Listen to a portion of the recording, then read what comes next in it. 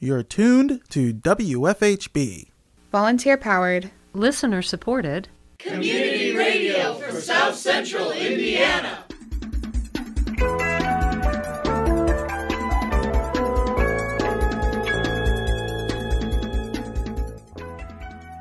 Good afternoon. Reporting for WFHB, this is Noelle Herhusky Schneider. And I'm Abe Shapiro. This is the WFHB local news for Wednesday, November 2nd, 2022. In today's DISA Bulletin, WFHB correspondent Abe Shapiro speaks with Professor Steve Sanders at the IU Maurer School of Law. More in today's feature report. Also coming up in the next half hour, Spying on You on Better Beware, your weekly consumer watchdog segment on WFHB. More following today's feature. But first, your local headlines.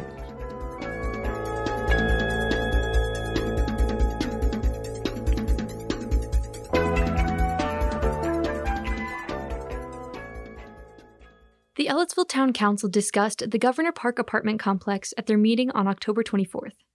Representing Allied Argenta, the development company, Principal Yvonne Delgadillo asked the council members to approve of a pilot program, which would grant them a 30-year tax abatement to help the low-income apartment complex.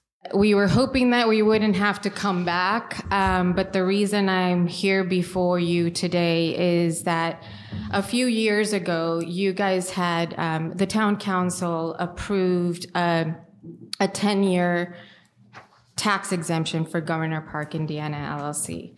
At that time, the state of Indiana was looking at implementing a statewide pilot program that would allow all affordable housing projects to apply for this pilot agreement for a tax exemption. And it wasn't approved until December 2020 and took effect January 2021. We actually came before you a few months ago, and there was one approved for Richland Apartments. And what we would like the town council to consider is granting this pilot agreement for Governor Park as well.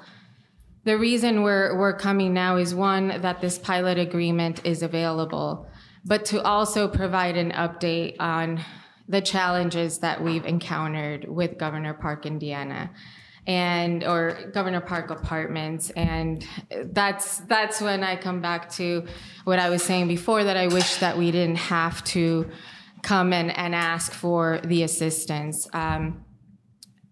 About 6 years ago, when we first started to put together Governor Park, we were looking at a $9 million project. When we were finally able to secure the 9% tax credits and get to closing, we found out that our budget had gone up at that time $11 million, and then when we finally got the final contract from Powers and Sons, it came out to $18 million at that time. We had to make a lot of adjustments, and even today we've had to make them. This project has probably been one of the most challenging we've ever encountered, and but it's also been really important for us to be able to provide this type of affordable housing in the town of Ellettsville. And like I said, we wouldn't have been able to move forward with it without the support from the town in every way. Denise and Kevin and Chief Peyton and Mr. Farmer, everyone, and all of you that have supported in every which way. So right now, this pilot agreement would allow the project to count in terms of operations to be able to provide those participants that can't afford right now to live there, to be able to live there. Councilmember Scott Oldham said he had concerns about the amount of support that Governor Park has required from the town of Ellettsville. He said that the number of police, fire, and ambulance calls have increased in the last few weeks and wants to make sure that it is addressed before offering more assistance. First, I think the construction was done very well. The project was managed very well. I think the goal is incredibly laudable. However, if you remember correctly, and I'm sure you don't because you've done this a lot, when this first came before the council 2-3 years ago, I voiced concern over our ability to provide the required public safety assets. In the last I'll say 10 days, the run volume for all of the public safety assets, police, fire, EMS, has gone through the roof. The seriousness of the instances has gone through the roof. I would really like to hear what the plan is, if any, because again, part of the council's desire was to make sure this project went through, but the cautions were also, we only have a certain amount of tax money to pay for public safety assets. And at least twice in the last 7 days, the Ellettsville Police Department has had to reach out to other area law enforcement agencies to send multiple assets to that address to assist with some very serious crimes. And that was a concern from the get-go, that would, again, kind of lead down that path. So I need to know before we start getting into this, because again, they're competing priorities. They're both good priorities, public safety and letting people live in an affordable environment, a safe environment. Management and development is crucial in that as to what are we doing? How are we selecting? What are we doing with the people who act against the safety interest of everyone else? You know, we cannot abate more or give more and still give more on the other side too. So I need to hear from you guys, and we can talk privately later about what are we doing? How are we doing this? Because it can't continue. When it's dragging multiple law enforcement agencies, multiple fire agencies, more than 1 or 2 ambulances to the scene on a regular basis, we've got to have a sustainable plan for that. And this does not smack of a sustainable plan with those competing priorities. Delgadillo responded that his concern about the number of incidents on the premises are valid. She assured him that they are working on addressing the issue with the help of their partnership with Stonebelt and would like to collaborate with the town to ensure that the housing development is sustainable. Oldham said that since the company is not making any money on the project, he is doubtful they will stay for much longer and is worried things will continue to go downhill. Delgadillo assured him they are committed to this development. No, this is, unlike other projects, this project is one that's near and dear to our heart. The developer, we're owner, and we are also part of this community. And so I know that words mean nothing, they're meaningless, and obviously it's all about actions, and I understand that. And all I can tell you is that we're not here, we wouldn't be asking for this type of assistance if we were looking at walking away. Because the reason that we're also asking for this particular pilot agreement is to allow us to give us the 30 days the 30 years that the requirements suggest in the extended agreement. Because after 15 years and after the initial compliance period runs, I'm sure that property is going to need a roof replacement or some adjustments that we are looking at being the ones to redevelop and reinvest in there. And so that's going to extend the affordability even longer. And all I can tell you is that we are there and we will be there. Have there been challenges? There have, and we are working on addressing the issues with some of the residents that are there. Luckily, I will tell you that despite working with a different type of population, for example, adults with intellectual and developmental disabilities, it's usually a very sensitive population, but the relationship we've been able to build with Stonebelt, having that direct communication with them and having the case managers working with them, they feel safe. They actually feel like they at least have an opportunity to live independently where they didn't before. And so that's the kind of environment we want to foster, and when we do see that being jeopardized, it raises heads for us. And I will tell you that I'm here, unfortunately not on a daily basis. I'm there every week, and physically there every month, but it's something that I'm on top of every week. And I know that Carson has also committed to going there every single day. Council Treasurer Sandra Hash commented that they already have a 10-year abatement that the council approved. Town Marshal Mike Farmer said that they have a meeting set up with developers to address some of these issues. This was the first reading of the request. The council will make a final vote on the matter at their meeting on December 27th. The next Ellettsville Town Council meeting will be held on November 13th.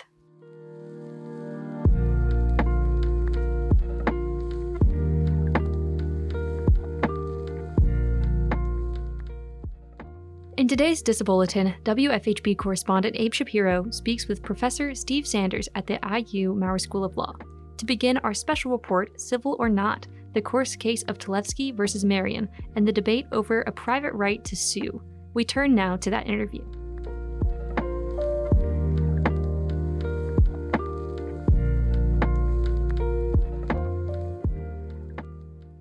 Good evening, fair listener. I'm Abe Shapiro, and this is the Disabulletin, where we cover the latest issues affecting the disability community and beyond, particularly within the legal field. Starting this week, we begin our special report, Civil or Not, the case of Tlevsky v. Marion and the debate over a private right to sue.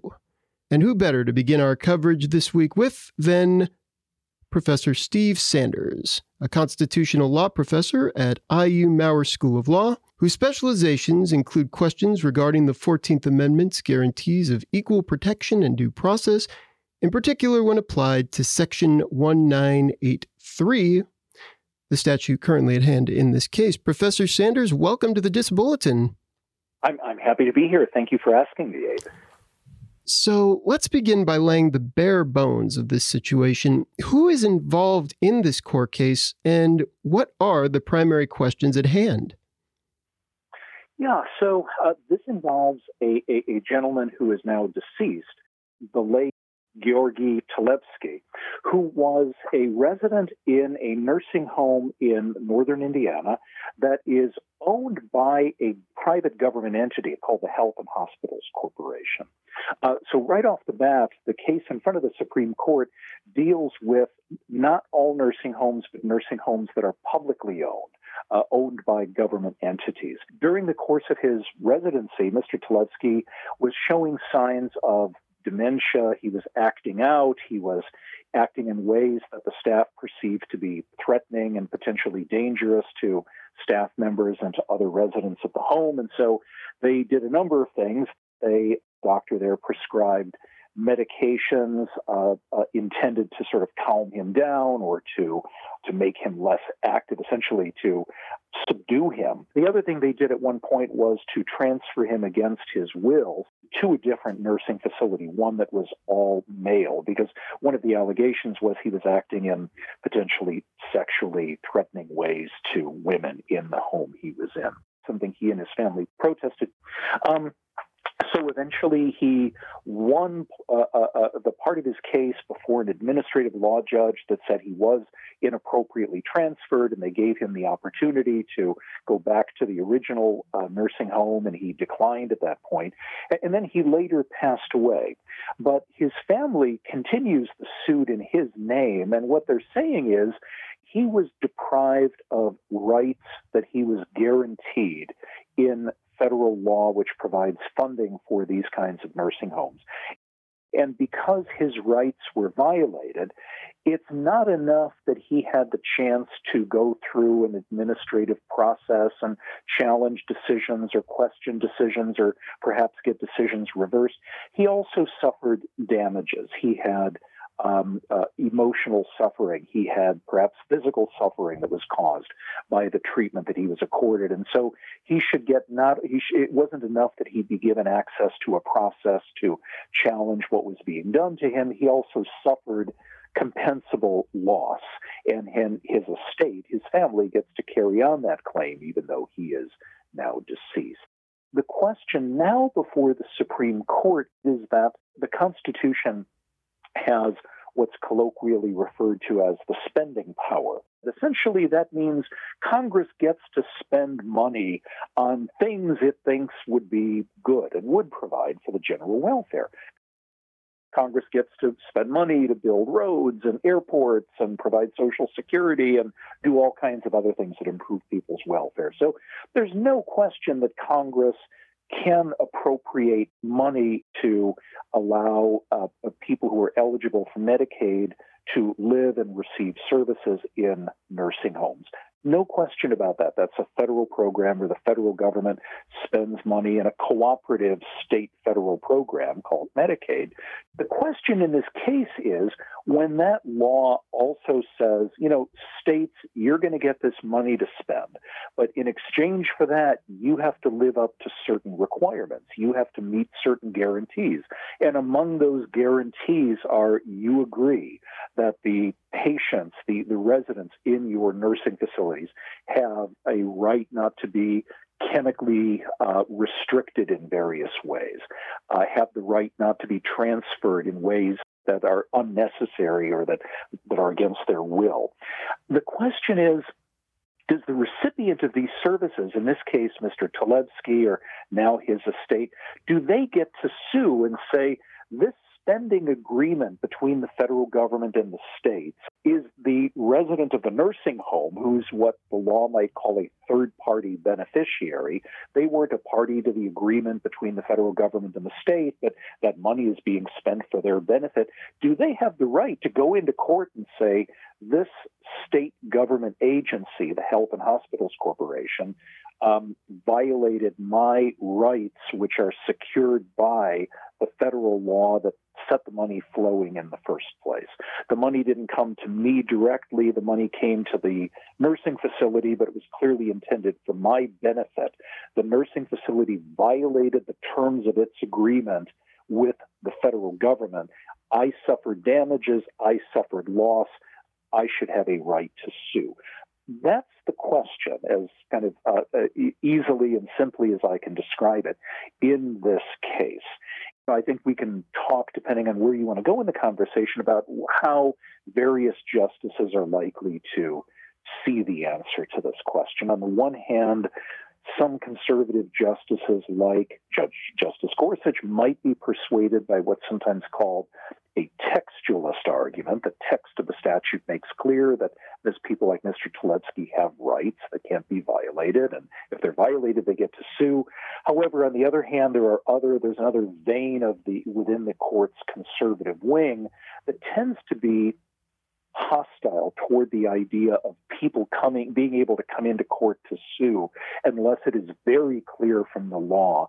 In recent decades, as the Supreme Court has become more conservative, that has gone hand in hand with making access to the federal courts more difficult. In today's Disabulletin, I speak with legal expert Steve Sanders of the IU Maurer School of Law about the Supreme Court case Health and Hospital Corporation of Marion County versus Talevski as part of our ongoing special report, Civil or Not, the court case of Talevski v. Marion, and the debate over a private right to sue. We continue with our coverage.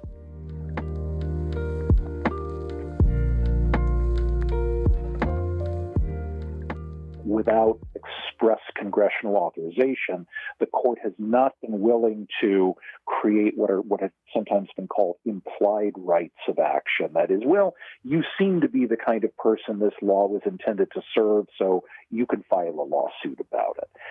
The judges have been fairly exacting and fairly demanding in seeing that in writing in a law before allowing somebody to come into federal court. Another thing I teach in the law school is called constitutional litigation, and it is about all of the rules that have built up regulating the civil lawsuits where people are suing. And they want money damages because their constitutional rights were violated. In all of these cases, people want monetary damages because they're saying, I had a right secured by the Constitution, the government violated that right, and I suffered compensable injury, compensable damages. Well, the same statute that's at the base of that principle, that you can come into court and ask for monetary damages when your constitutional rights are violated. It's a law that actually goes back to 1871. It's referred to today colloquially, as you mentioned in the opening, as Section 1983. Well, that statute refers not only to the Constitution of the United States, but also to the laws of the United States. And And so what Mr. Talevsky's estate and the people supporting his position are saying is, just as people have rights created under the Constitution, they also have rights that are created for their benefit by federal statutes, by the federal statutes that spend money to do things like funding nursing homes and paying for nursing homes. One of the arguments made by Mr. Talevsky's lawyers is that, look, this begins and ends with the text. It says, I get to sue for damages if a government agency has violated my rights, whether secured by the Constitution or by statutes. If you read the relevant nursing home funding Medicaid statute here, it specifically refers to rights against chemical restraint and transfer rights.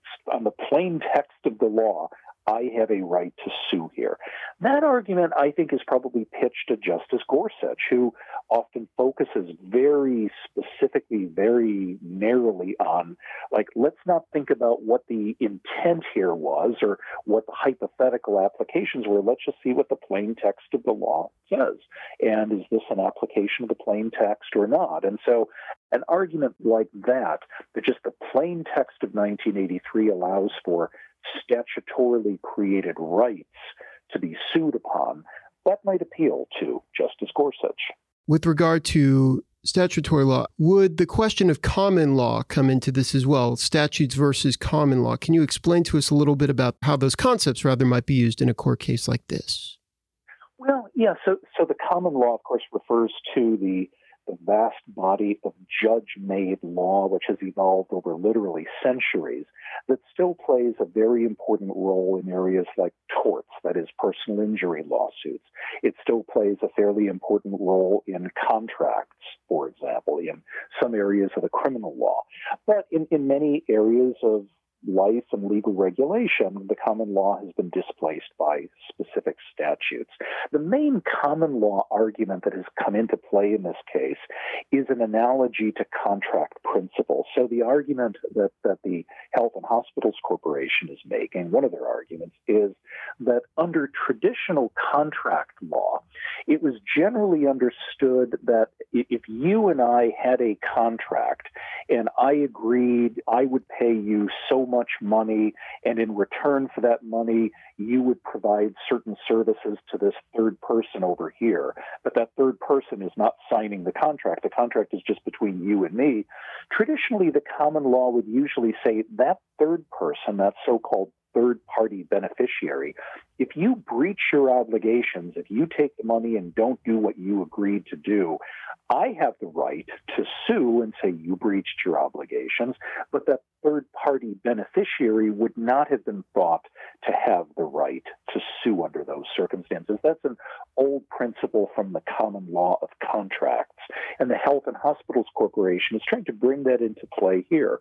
They're basically saying this statute under which Medicaid funds are provided to publicly owned nursing homes like the Health and Hospitals Corporation, that's essentially a form of contract. It's an agreement between the federal government and the state agency or the local agency, which is ultimately a creature of state government, that basically says, I'll give you money in exchange. You agree to do this.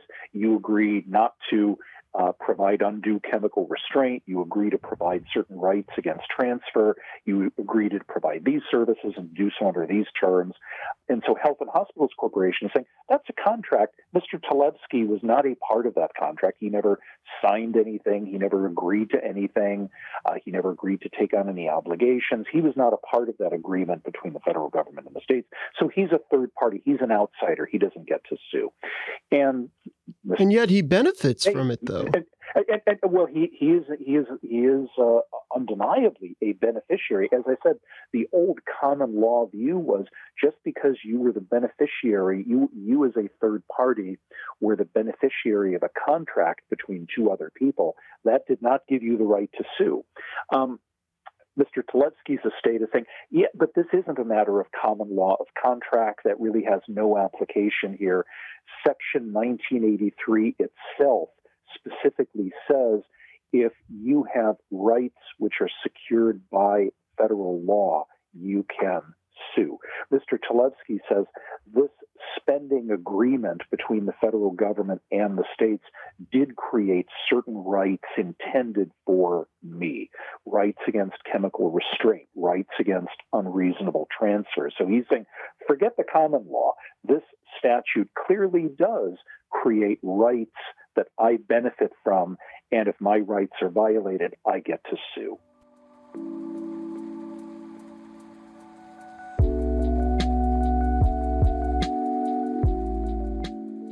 Stay tuned for tomorrow's local news, where we continue the conversation with constitutional law expert Steve Sanders at the IU Maurer School of Law in an extended edition of DISA Bulletin.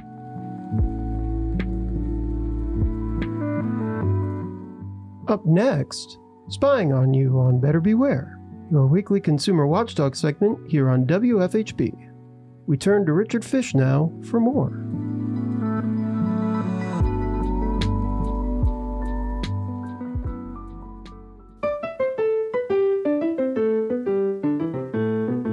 Welcome to Better Beware. Here's your consumer watchdog from WFHB Community Radio with the latest information and helpful hints designed to keep your head out of the clouds, your feet on the ground, and your money in your pocket. Your home is your castle.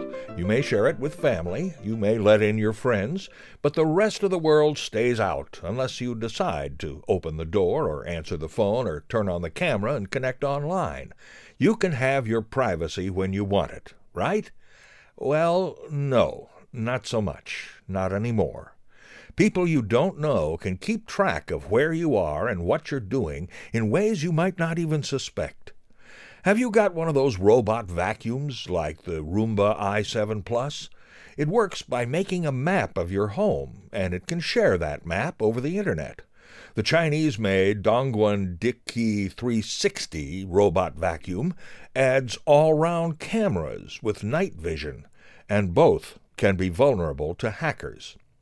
Your car takes you where you want to go whenever you want, and you don't have to keep watching the rearview mirror to see if somebody's tailing you.